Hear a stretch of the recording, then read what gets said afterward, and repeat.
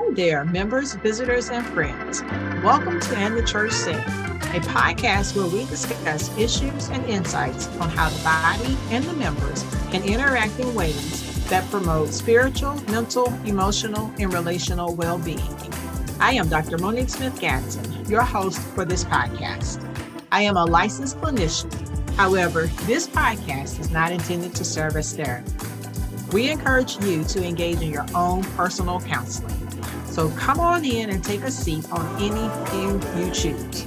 We hope your time here will leave you declaring a hearty and resounding amen. Well, hello, everyone. Thanks for joining us today.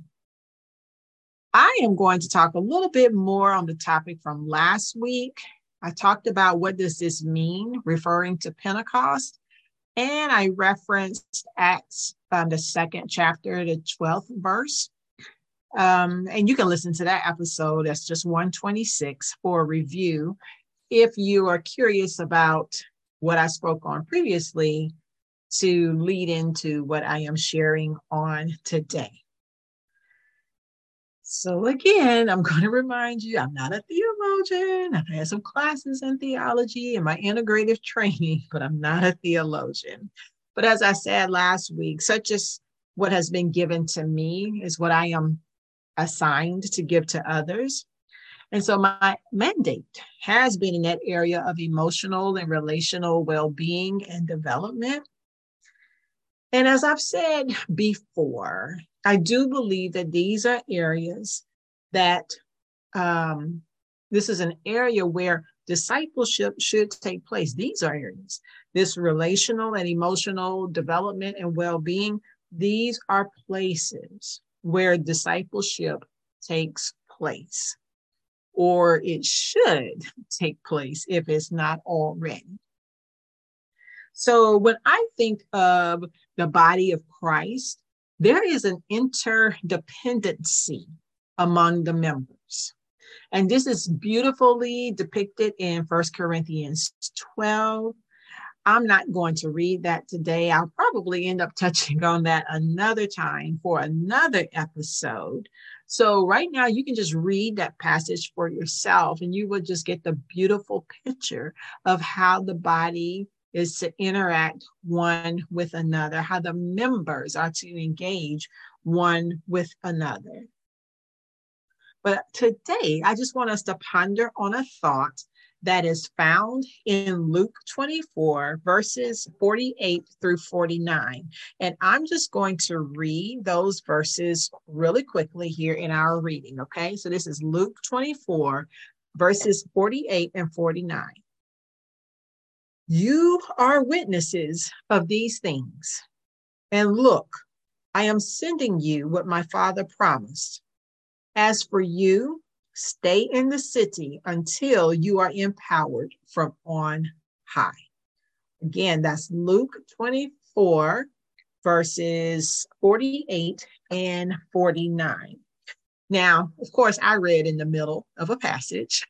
And previously, what had taken place is that the disciples had this realization that Jesus really did, he really did die on the cross, which they had witnessed, and he had risen 3 days later, just as he promised, and they had witnessed that. So they were dealing with the reality that Jesus really is alive. He's right here with us. As a matter of fact, Jesus was eating with them as he said these particular words to them that I have read to you. So when I think about the church and being witnesses, it is so interesting to me that this instruction that was given to the disciples was to stay in the city until you are empowered from on high. So literally, dwell there until. And I sat and I thought about that. And I think that there is wisdom right there. There's wisdom for us, teaching us to dwell until.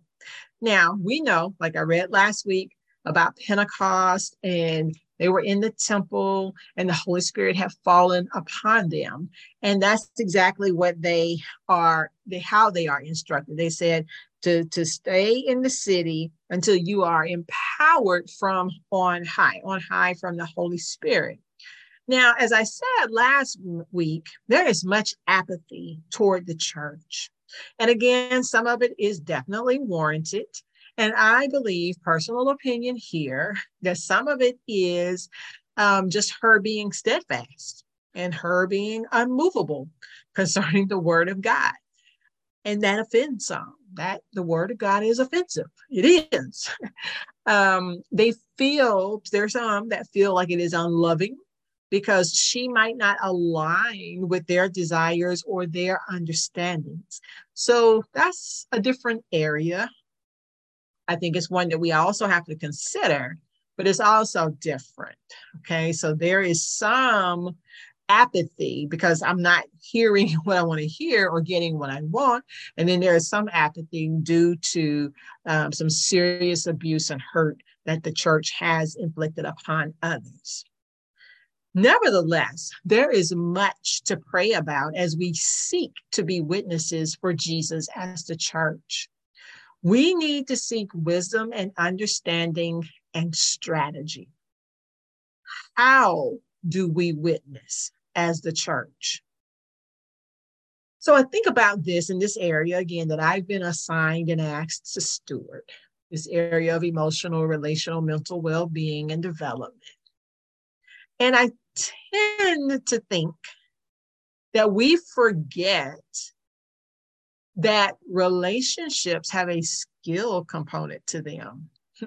Like we literally can learn skills on how to be more effective in our relationships, developing relationships, maintaining relationships, deepening relationships. There are skills that we can learn. And I think we don't think about that. Like, oh yeah, we just think relationships happen, but there are actual skills that we can learn that can help us to enhance our relationship development. I think because so many people are legitimately hurting for various reasons and various traumas, that there is a wisdom in our staying or tarrying or waiting or dwelling until, just depends on what translation you read. But there is a wisdom for us to stay until. So, what does this until look like? I think once we are discipled on how to build relationships with those who are hurting, we need to consider, how do we do this? How do we build the relationships with those who are hurting? How do we disciple to build relationships with those who are hurting? We are asked to go out to the uttermost parts. And so our hope is, and our prayers are, that we are drawing people and not driving people further away from the church. So when I think about what does this look like? What does this until, waiting until, what does this look like from where I sit as one who stewards emotional and mental well-being? And again, I have always looked at this as a means of discipleship. So what does this look like? So I have just a few pointers I want to share with you, and then I'm done for today. I do believe that there needs to be discipleship around how to relate to those who have been hurt and traumatized. I just don't think we should send everybody out to do this work. And I also don't believe that we should send everybody out to do this work without proper discipleship. So maybe we as witnesses, we need to wait until, number one, we have been taught how to handle those who have been hurt. Because if you see someone who is hurting, we don't just like rush up on them, right? Unless, it's like a serious injury or accident, then maybe we do. But typically we just don't like rush up on people. We kind of, start saying, hi, can I help you? Are you okay? Is there anything I can do for you? There needs to be like assurances established. I'm not here to harm you. I want to see, is there anything I can do to help you? Safety and securities need to be felt. Relationships need to be developed. I just think it is unwise for us to rush in and do all the things with a person until we understand that person's lived experiences. We shouldn't go in thinking we have all of the answers. So I think we need to be taught how to handle and to relate to those who have been hurt. Number two, I also think that we should wait until we assess our own wounds and our emotional wellness before we attempt to rush in and do the work with others. Because see, if we do not attend to our own emotional needs and health, we won't be able to effectively meet another person in healthy ways in their place of need. We won't. We will not. We won't, period. I know we think so. We kind of have this definition in our minds of, what health is and how we are doing it is right. But I'm telling you, nope. We don't do this well at all. Not effectively. And not in healthy ways, because we will project, we will minimize, we will intellectualize. And because we are members of the body of Christ, the church, we will definitely spiritualize. In other words, we will find ourselves overlooking and bypassing the pain of others because we are uncomfortable, although we try to convince ourselves otherwise, but we are uncomfortable with not only their emotional wounds, but probably our own as well. Yeah. We should wait until we heal our wounds and attend to our own emotional wellness. And number three,